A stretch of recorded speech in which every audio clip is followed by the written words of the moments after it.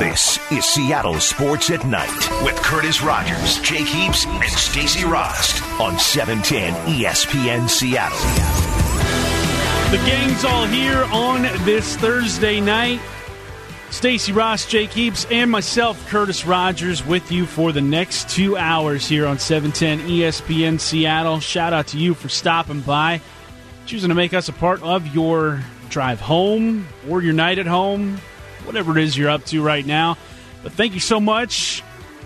Got a lot to get to tonight. Coors Light text line always there for you, 710-710, the number to text. Always taking your questions because we wrap up every single show with Ask Us Anything. That's coming up at 8:45. So, I mean, if you've got a question to get off your chest right now, go right ahead and do so. But Stacey and Jake, all three of us had a field trip today. We did. I mean, that's what famous people do. Exactly. And school children. Exactly. I wasn't going to go there, because there's some of us that could still be at the height size of some of those school children. Oh, no. But I do want to say, easy. I do want to say that, Curtis, you looked mighty sharp. Oh, well, thank you. Stacey, your look was on point. Thank you. I was just trying to keep up with the rest of you. We looked great. We had a little photo shoot. We finally felt like we arrived because everybody else at this station, the group, they have their nice little photo shoots. They've got, their glamour shots together as a squad, and we're just kind of... We were waiting for it. We have our logo up on the website. That's right. At least we do have that. Yeah, but we needed that star presence, and we got it. I was a little bummed I had to stand on a box, but I was not the only 710 host to have to do that. I will not say who else had to. But I think not today, but there are other in the past that have had to stand on a box. Other hosts in the past have had to do that, so I didn't feel alone. I think that there's two immediately that people could probably go to and try and figure that out. But we won't say any names. No. I mean, we won't throw that out there. And the cool part for us was ours was at the VMAC instead of Safeco Field, which was pretty cool. And got a workout in. Exactly. And then afterwards there were box jumps there, and I challenged Stacey to see if she could do an 18-inch box jump. And I did. And she did. I want you to know that she cleared an 18-inch box jump. The technique was less to be desired. Well, you guys, my legs are about 27 inches long. But you did. I mean, you cleared it. If you could imagine a corgi jumping on top of a box, that's what it looked like. And it was just as adorable. But that wasn't the only thing going on in the VMAC today. In fact, Brock Heward and Mike Salk, they were joined by Pete Carroll today. So, I mean, let's not waste any more time. Let's get into what is on Thursday's timeline. And earlier today, it was sort of a NFL draft off-season edition of the Pete Carroll Show, I guess you could call it. Brock and Salk, they were joined by head coach Pete Carroll from Seahawks headquarters today. Talked a lot about the questions that remain for the Seahawks offseason and what lies ahead for them as they gear up for rookie minicamp, which goes on this weekend, and also off-season OTAs. You've got, all kinds of still things. Doug Baldwin status up in the air. Mother's Day. Exactly. What do you get, Mom, for Mother's Day? What do you get the mom that has it all? They talked about it all with Pete. They did. They absolutely did. And so coming up in about 10 minutes from now, we're going to get into the best of what Pete had to say to Brock and Salk. But, looking at the Seahawks right now and what they have accomplished in the draft, I'm actually feeling a little more positive than I did before the draft because you've addressed a lot of holes that were out there. There still remains some pretty big ones, but Seahawks, I think, have the ball rolling in the right direction. Absolutely, and that's where I think I'm excited when you look at this team in terms of its depth, in terms of where they're at, in terms of young competition. It's an exciting time, and like Pete Carroll said over and over again, they are not done. They are not done adding to this team. Can't wait to dive into that further in terms of what that means. And rookie minicamp coming up this weekend. There's a lot of exciting opportunities for young prospects, guys that they've drafted, guys that have come in undrafted, trying to make a statement, trying to make a claim on who they potentially could be and where they could fit on this roster. So a lot to dive into later in the show. And I think a couple of these guys, too, you think of guys like DK Metcalf. I'm excited to see what he Jennings and Ursua look like catching passes from Wilson should they get some reps with the first team. We aren't going to get a look at that, obviously, this weekend, but I think this is the first time that we'll do a little bit of an eye test. And, Jake, I know you and I will be there Saturday, so it'll be interesting to come back. Wait! I'll be there Saturday as well. I'll be there. The squad will be there. Yep. I will be I promise you, my eyes will be glued onto the receivers, watching them come in and out of their breaks. He's going to have his little notebook that I know you have somewhere on your person or in the room. In the sports don't pit. embarrass it. Don't embarrass me live. You have okay? it here. This little booklet of mine Where is my is it, world. Jake? Okay, but yes, I will be evaluating, and I cannot wait to come back here and report what we have seen. And and I know Stacy, Curtis, I know you guys are going to be paying heavy attention to what's going on up front in the trenches on that defensive line and that offensive line. Yep. I know you guys are the gurus in that I'm aspect. the expert here. That's where the game is won and lost, in the trenches. I say it's just the kicker.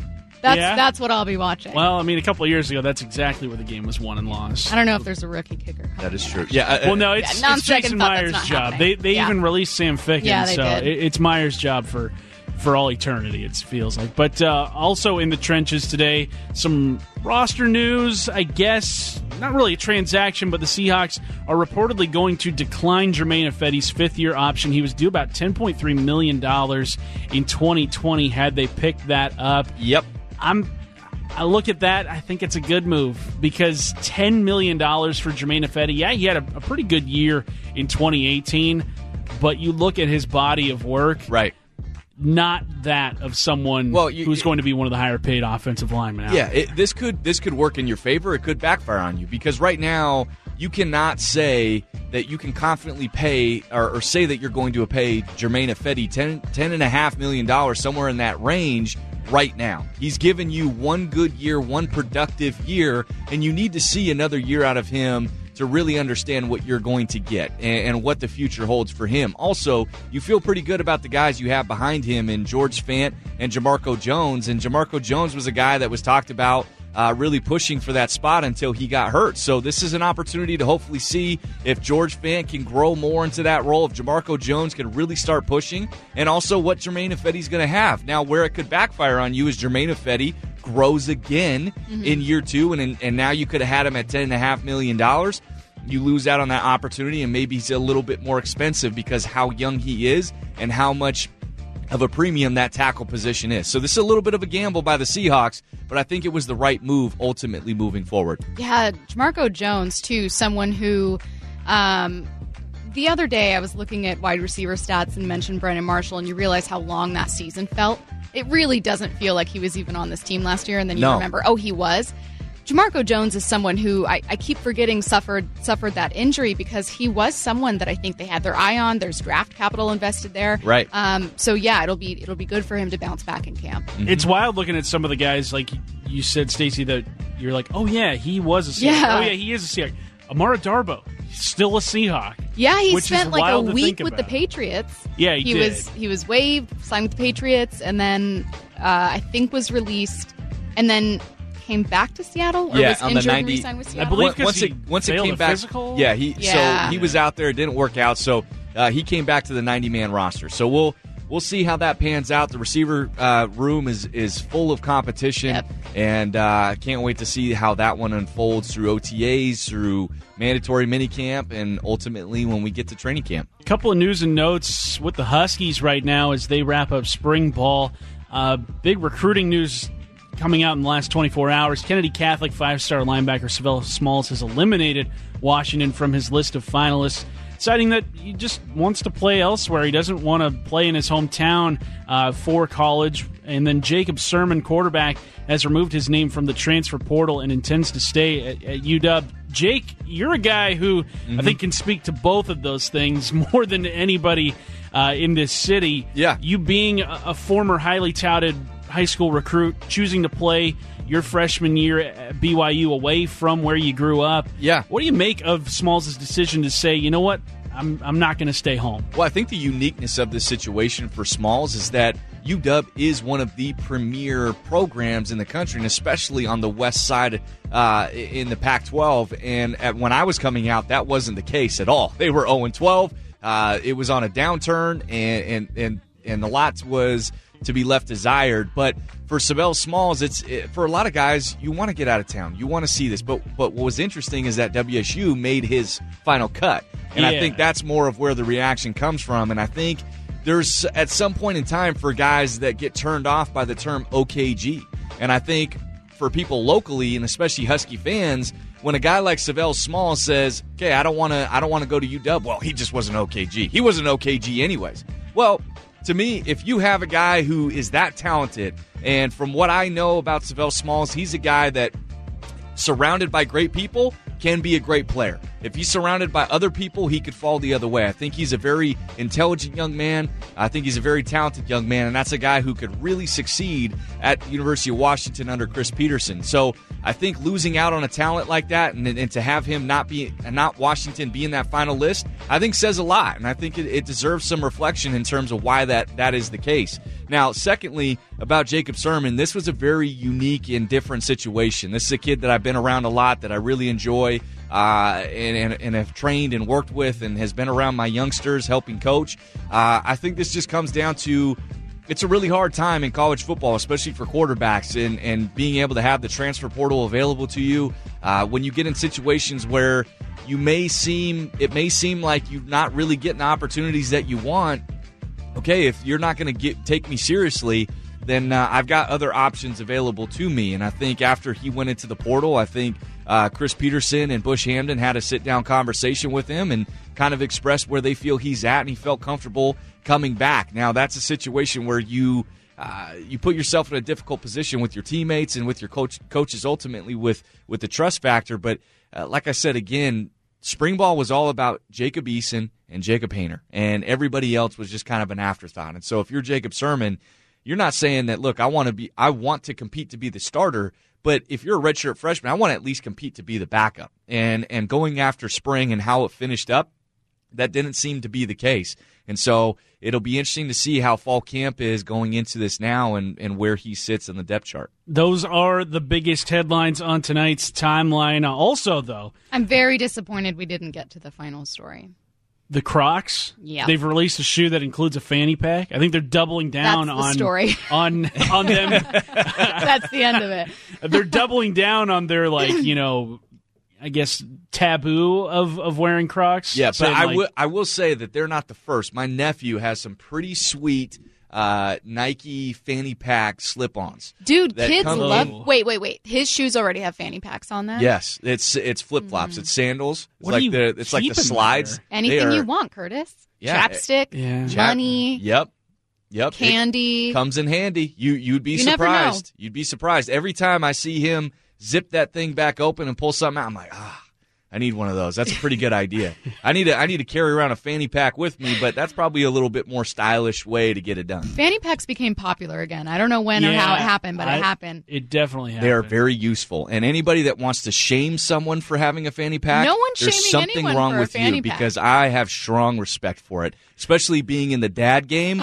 Yes. Yeah. Fanny packs are crucial. Yeah, the minivan of purses. Yeah, because you gotta carry everything. Hey, people want to bring the Gucci man bag thing going on the side shoulder. Don't talk to me about that when you're comparing the fanny pack. I'll take that over that all day long. I'm fine with all fanny packs. I'm just saying that I remember it not being cool when I was wearing one in 96.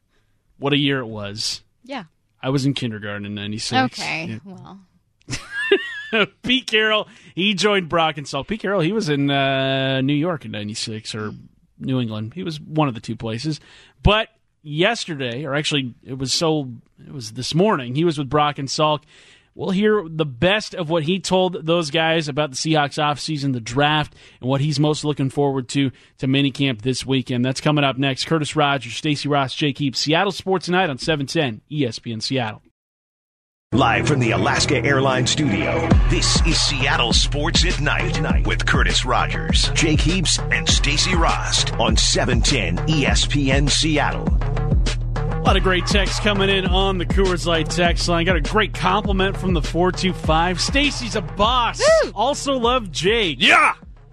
And that's where the text ends. Oh, come on. I'm here too, 425. What the heck, man? I'm not mad at it. Of course you're not mad at it. You got a compliment. There's 3 voices here, 425.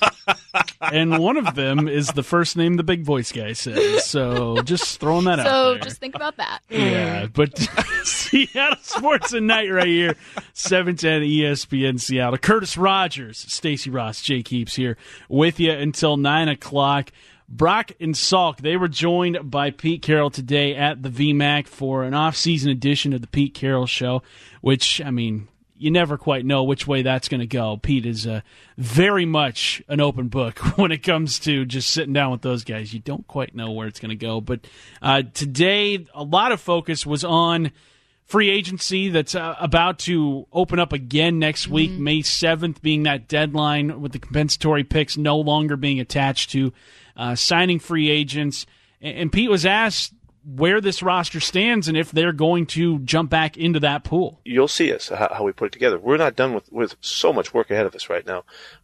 It may look like, the draft's over, so now we're on to the season.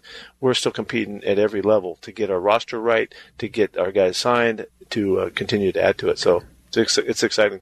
And that sounds like a guy who is definitely ready to add more pieces to this puzzle. And you look at the Seahawks roster right now, there are still big-time holes even after a draft that yielded 11 selections. Absolutely. Yeah, you looked at it from everybody's wanting to get that next edge rusher. When you have Frank Clark who leaves, who is one of the up-and-coming elite defensive ends who still got a lot of productive years ahead of him, it's hard to see a player like that leave. And so when you get a player like L.J. Collier, it's not sexy. It's not something you look at and go, yeah, here's our guy for the future, here's our replacement, because L.J. Collier has a different style of game. Doesn't mean it's the wrong pick. I love the versatility that he brings, being that 5 tech who can rush the passer and get on the edge, but he's going to be more physical. He's going to be more of a bull rusher. He's going to use his hands more to try and pull guys in and get around him.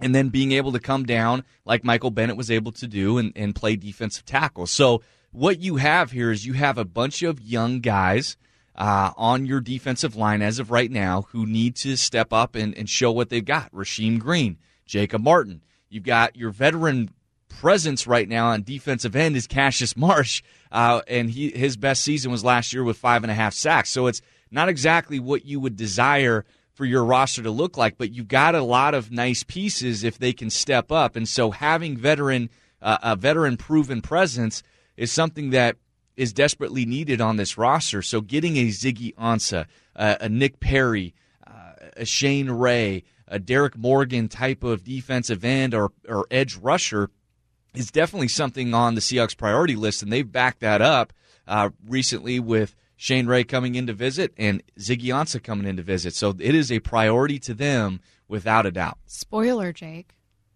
What? Coming up at 8:30. Coming up at 8:30, we'll talk about a pass rusher that may have come to visit the Seahawks.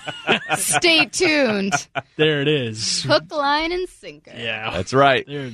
Ratings will soar now at 8:30. No, I mean, it's an interesting point. And, too, when Carroll was talking to Brock and Salk, he mentioned that they're not done building that roster. And I know that sounds like coach speak and that you say, we're always trying guys out. We have undrafted free agents. But he also specifically mentioned, we could sign guys. He says, we're still competing at every level to get our roster right, to get our guys signed. Yeah, here's actually what Pete had to say about that. We feel really, really good about what we're doing and where we're going and the makeup of the team and the mentality of these guys and also what we're adding to it. And there still seems to be a really good enthusiasm from the guys outside in that want to be part of this program. So we still have a chance to continue to add and they have to be very precise. We can't waste any efforts at all. Everybody's got to be right on the money and fit in just right.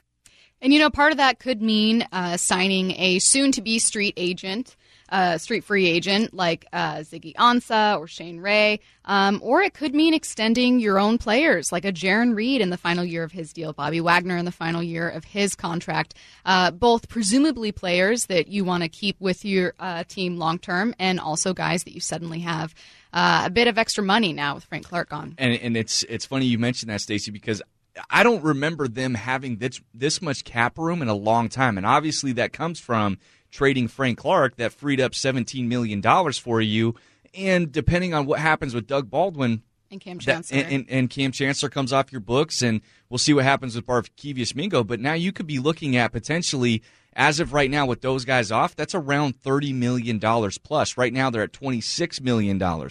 So they have the ability to sign 2 edge rushers and 1 defensive tackle and get all 3 of those guys, because as of right now, these pieces around them are veteran free agents that are looking to come on a prove-it deal. And so that's a very promising position for the Seahawks. Now, the other side of it, the flip side of that, is that there's risk involved. But you weigh out the risk-reward in this, and that's something that is I will be excited. If they add 2 more edge rushers of those kind of caliber players, now you're looking at this defensive line a lot differently. You mentioned Cam Chancellor and how his contract is likely to come off the books. Just based off of the precedent that I think the Seahawks have set over the last couple of years, I think tomorrow we could possibly hear some news on Cam Chancellor and a release of some kind of his deal. So keep your ears out for that tomorrow. Pete Carroll spotlighted a couple of guys in particular that he expects to have bigger years in 2019. And looking at the defensive line with no Frank Clark there, people kind of wondering where are these sacks going to come from. A draft pick a year ago in 2018, Rasheem Green, who dealt with injuries, was in and out of the lineup a year ago. He's somebody that Pete Carroll is expecting to see big things from next season. A great example would be Rasheem Green. We're counting on him being a legitimate part of this team. He works hard. He's tough. He's strong. He's fast. He cares. He's in it. He's a guy that he needs to be a bigger factor, and that's why we took him last year. And he's had a nice kind of ramping up, and so we'll see how that goes. Could the belief that Pete Carroll and his defensive staff have in the guys already in the building, could that curb them away from seeking a ton of veteran help that is still out there on the free agent market? I think they have belief. I don't think they're delusional. I think that they you still need to show it. Yeah, you still have to prove it. And just like with Rasheem Green, they were very high on him last year. He showed great promise in the preseason, and he got hurt, and eventually he fell off. I mean, there was nothing to be seen throughout the entire season for Rasheem Green. So he has to come back in year 2 and really show that he is the player that they thought he was, drafting him in the 3rd round. And he has that ability. It's only year 2 for him. So there is a lot still to prove for him, and he can show that he can do it. The script hasn't been written on him, good or bad. And so I think when you look at this, we just had a text come in from the 253 asking if we think that they will be able to get their sacks by committee and get around 39 of them. I think that they can. And I think the biggest thing is not necessarily sack numbers. I think that's where people get lost in this conversation. It's not about replacing 39 sacks or if you get 40 sacks, man, you're a better defensive line. It's about pressures. It's about making that quarterback uncomfortable. And you can do that by having a really good rotation between L.J. Collier, Rasheem Green, Brandon Jackson, Cassius Marsh, Jacob Martin. Nate Orchard is another guy that I think has great promise in all of this. And Quentin Jefferson. I mean, there's some guys. Jaron Reed's going to be another guy. Now you add Ziggy Ansah, Shane Ray, all those names that we've thrown out before. I really think that you've got a really solid group that can get those pressures that you're looking for. Well, and I think with Rasheem Green, and this isn't the first time Carroll has mentioned him. He's also mentioned Jacob Martin. The Jacob Martin mentioning, I think, has been more, commonplace for him, especially with the loss of Frank Clark. I think that he knows that Jacob Martin is more of a candidate to help out with that pass rush. But I think with Rasheem Green especially, you're also balancing a little bit of patience there, because Rasheem Green, they drafted him, he was only 20 years old. And they knew that coming in, he had a high ceiling and needed a little bit of development. And so I think if you're Seattle, what you don't want to do is call it quits. And I don't think they're close to calling it quits with Green. I think what he's highlighting with this is, we allowed room for him to be developing. You know what the funny thing is, too, is sometimes we talk about speaking things into existence. I think the Seahawks and that coaching staff is a firm believer speaking things into existence and trying to reaffirm and affirm guys to, hey, you can do this. You can be this player. We think this of you. And when you call out Rasheem Green multiple times in different forums and different interviews, and after LJ Collier gets drafted, that's one of the first things that you mention is Rasheem Green. They've got a lot of faith in you, and they're expecting big things from you. And that gets back to the player. Absolutely. So, and with their style of coaching, I mean, it is a very empowering environment in that building. So they have a great track record of developing, and we'll see if those guys can answer the call. You can listen to Seattle Sports Night via the 710 Sports app, driven by your Puget Sound Acura dealers. 15 minutes from now, another edition of Four Down Territory. Pass rush being the Seahawks' biggest free agent need, but is there another position on the roster that could stand to use a free agent veteran presence? We answer that in about 15 minutes from now. But up next, the Mariners, they have fallen hard back down to earth. So where do they go from here? Jerry Dipoto, he joined Danny David Moore earlier today. We'll hear what he told those guys in the afternoon. That's coming up next. Curtis Rogers, Stacey Ross, Jake Heaps, Seattle Sports Tonight on 710 ESPN Seattle. Live from the Alaska Airlines studio, this is Seattle Sports at Night with Curtis Rogers, Jake Heaps, and Stacey Rost on 710 ESPN Seattle. Seattle Sports Tonight here with you on 710 ESPN Seattle. Coming up to start off the second hour, Seahawks rookie minicamp begins tomorrow at 1:30 p.m. Well, we've got somebody here that has gone through a rookie minicamp. It's me. Stacy will tell us about Jake's rookie camp memories coming up at 8 o'clock. I'm sure Jake's got something for us. Some nuggets. Some little nuggets, some little inside stories there to give you an idea of what these guys are going through. Paint a picture.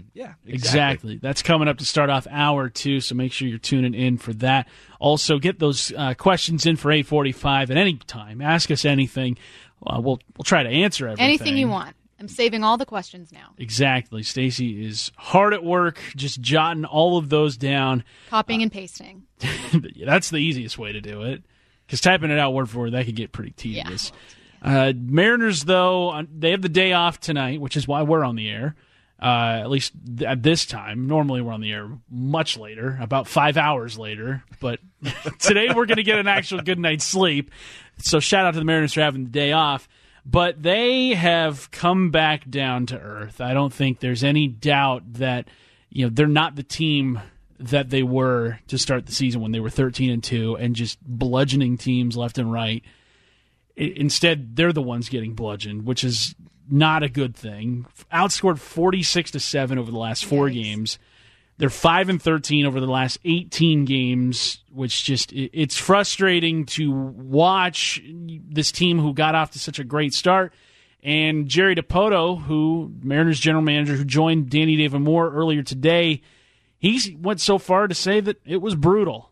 It was brutal, honestly, especially the last 4 days. And yesterday, the Saturday, Sunday games with Texas were tough, if there's no question about it. And our defense let us down. Our pitching wasn't as sharp as it needs to be, and we didn't hit the ball the way we know we're capable of hitting the ball. And you're going to go through cycles, and part of the benefit is that we were so good for a 2-3 week stretch that it hasn't put us in a position where you can't bounce back, but we simply have to play better than we've played these last 4 or 5 days.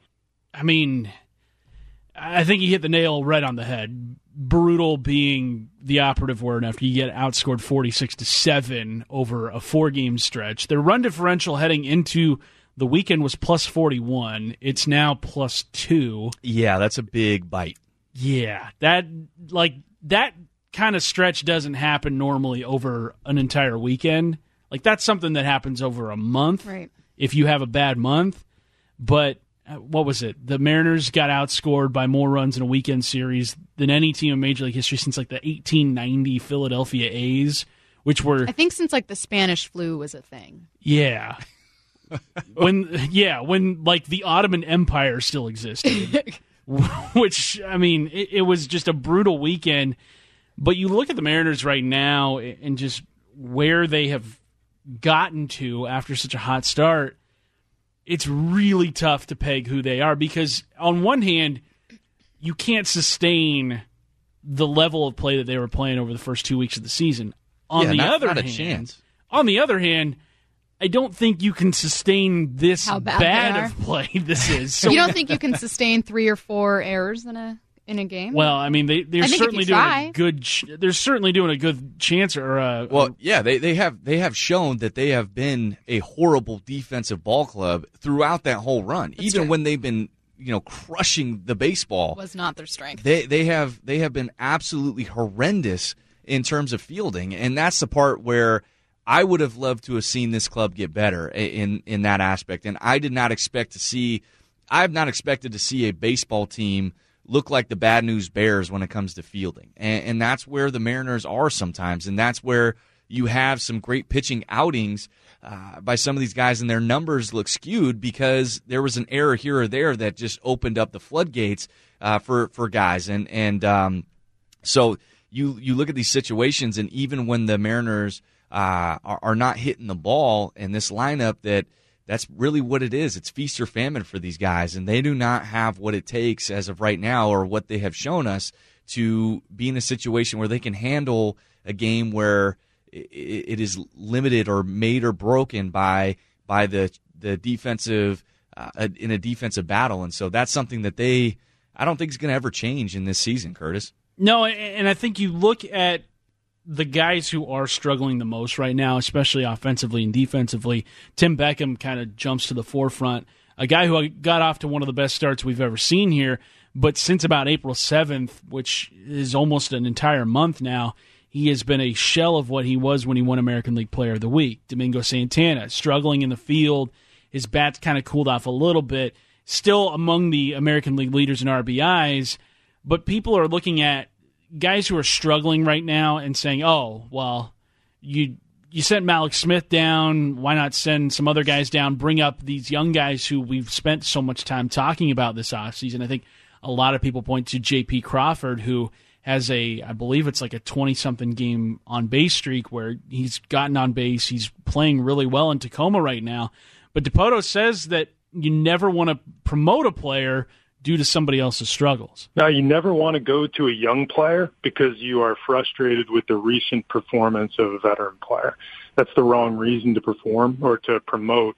You want to promote the young player because he's achieved what you laid out for him. And, our primary goal in this season is to develop the foundation for a team that has a chance to come together and win a championship. And if that happens in 2019 or sometime hereafter, it's not as important as developing that player. When I hear Dipoto say that you never want to promote a player because a veteran player is struggling, I love that.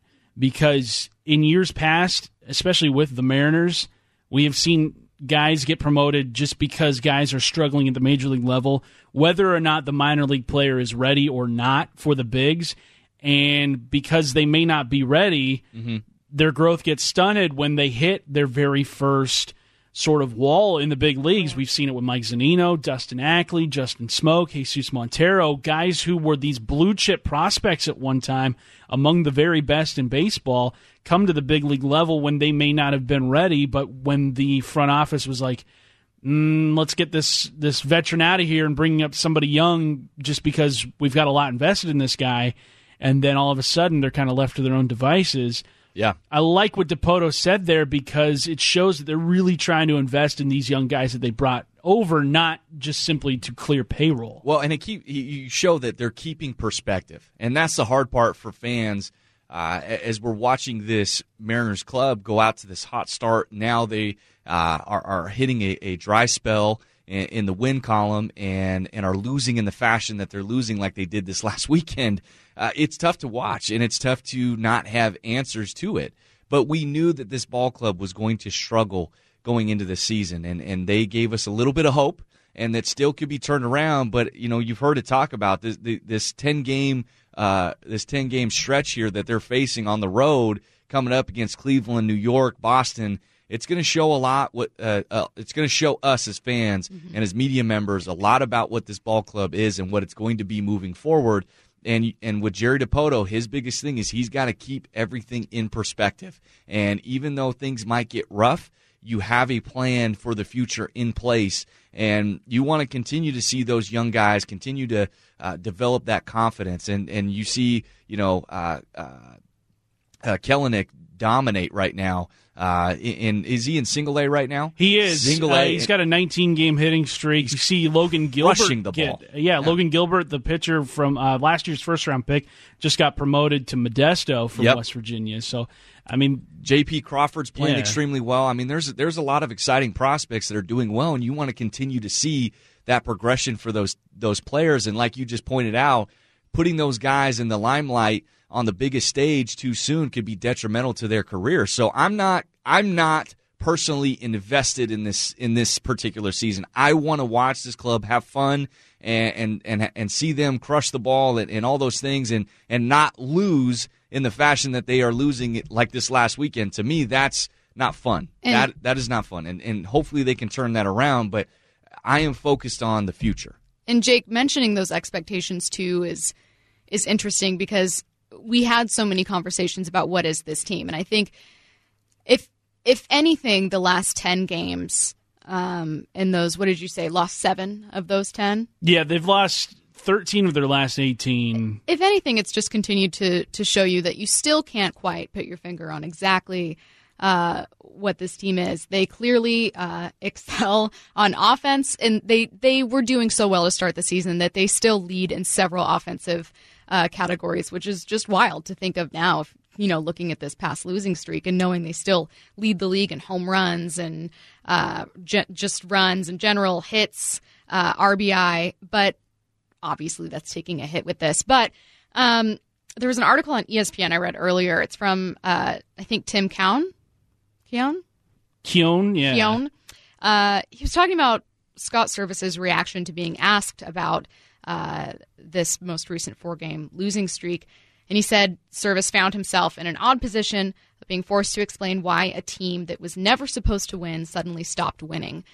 So I think a lot of the frustration that fans might be feeling is those changing expectations, that they go up and they go down depending on the performance of a team. And ultimately, this team, like Jake mentioned, wasn't expected to be the team that it started out as. So yes, history would dictate that a team that started with that kind of record would normally be a championship, caliber team, would normally be a contender. But I think what people are seeing is they're not, but that there's a bit more surprise with that team, I would think. There's going to be a lot of ebbs and flows with this ball club. So, I mean, buckle up because we got a long way to go. We've just started the second month of the season. Coming up next, it's time for 4 Down Territory. Jermaine Ifedi getting his 5th-year option declined today. Why was that? We answer the question next. Curtis Rogers, Stacey Ross, Jake Heaps, Seattle Sports Tonight on 710 ESPN Seattle. This is 4 Down Territory on Seattle Sports at Night. You got to dig deep. 4 Down Territory here, Seattle Sports at Night. 4 opportunities to put 7 on the board before we head into the break for halftime. Curtis Rogers, Seahawks insider Stacey Ross, the quarterback Jake Heaps. We're all here for you. Let's get to first down. Number 1. Question number 1. Our very own Brock Heward. He thinks former Texas defensive back Devontae Davis has the best shot of the undrafted free agents to make the Seahawks roster. Do you guys agree? And if not, who? Well, I think that Brock has a good point in terms of pointing out Devontae Davis, just because when you look at the cornerback position, they didn't really make a whole lot of additions to that position. And there's a lot of talent. There's a lot to be liked about Devontae Davis and what he brings. And he's a guy that, from a measurable standpoint, I know his arm length isn't necessarily what you would ideally want, but everything else is there. And so that's a guy that we'll definitely have our eye out for. But the guy that brings up a lot of intrigue for me is Jalen Harvey. He's another safety from Arizona State who played receiver and was very successful his junior year and then switched over to safety his senior year and had 70-plus tackles and was a great contributor.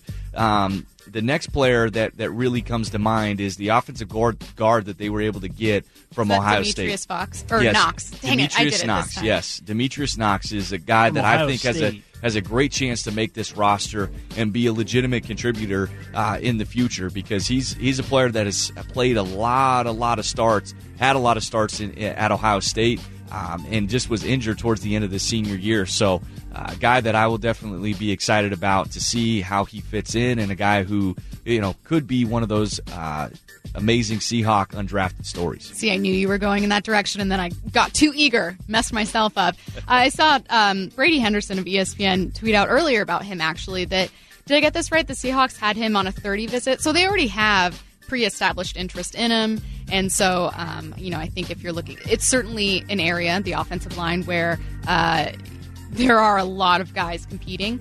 And Brady mentioned he might not even be able to participate in rookie camp because of that foot injury. But that otherwise could be a pretty promising competitor there. And the Seahawks had some earlier interest. Number 2. What was the biggest reason why Germain Ifedi's fifth-year option was declined? I think you look at it, $10.5 million for a fifth-year option for Germain Ifedi, a guy who, for the beginning part of his career, really struggled, and it was not pretty at all. And obviously you could point to scheme, you could point to Germain Ifedi not fitting into Todd Cable's scheme and him maturing this last year under Mike Solari and this system that he's currently in. He then really stepped up his production and was more of a solidifying factor in this downhill run game that the Seahawks now have, and was better in pass protection. He is not necessarily an elite pass protector. He has not developed his game so much so that you, as the Seattle Seahawks, say, yes, I'm happy to take on that $10.5 million. They want to see more from Germain Ifedi, and eventually he could potentially be a cheaper option after this year, depending on how the season goes, to re-sign him. So a little bit of a gamble by the Seahawks, but ultimately I think it's the right move when you have guys like George Fant, Jamarco Jones that you feel pretty good about, maybe with another year of development ready to take over for him if he leaves. Well, and I wonder, too, if for a guy like him, and I'm just thinking of this, that if you're the Seahawks, it's promising to see him take a step forward in areas he can control. So if you're trying to see how does he work in a new O-line coach's system and scheme, and how does he work there, well, he managed to cut back on his penalties after leading the team and league in them. So that's an area that you can control and an area that you can bet solely on you and your improvement. So I think maybe those steps also moving forward could also point towards a better future for him. You did it 1 year. Yep. Are you a one-hit wonder, or can you do it again? Number 3. Third down, John Clayton, the professor. You can catch him every day from 10 to noon. In one of his columns on 710sports.com, he says there's a chance Ziggy Ansah might not be fully healthy until August.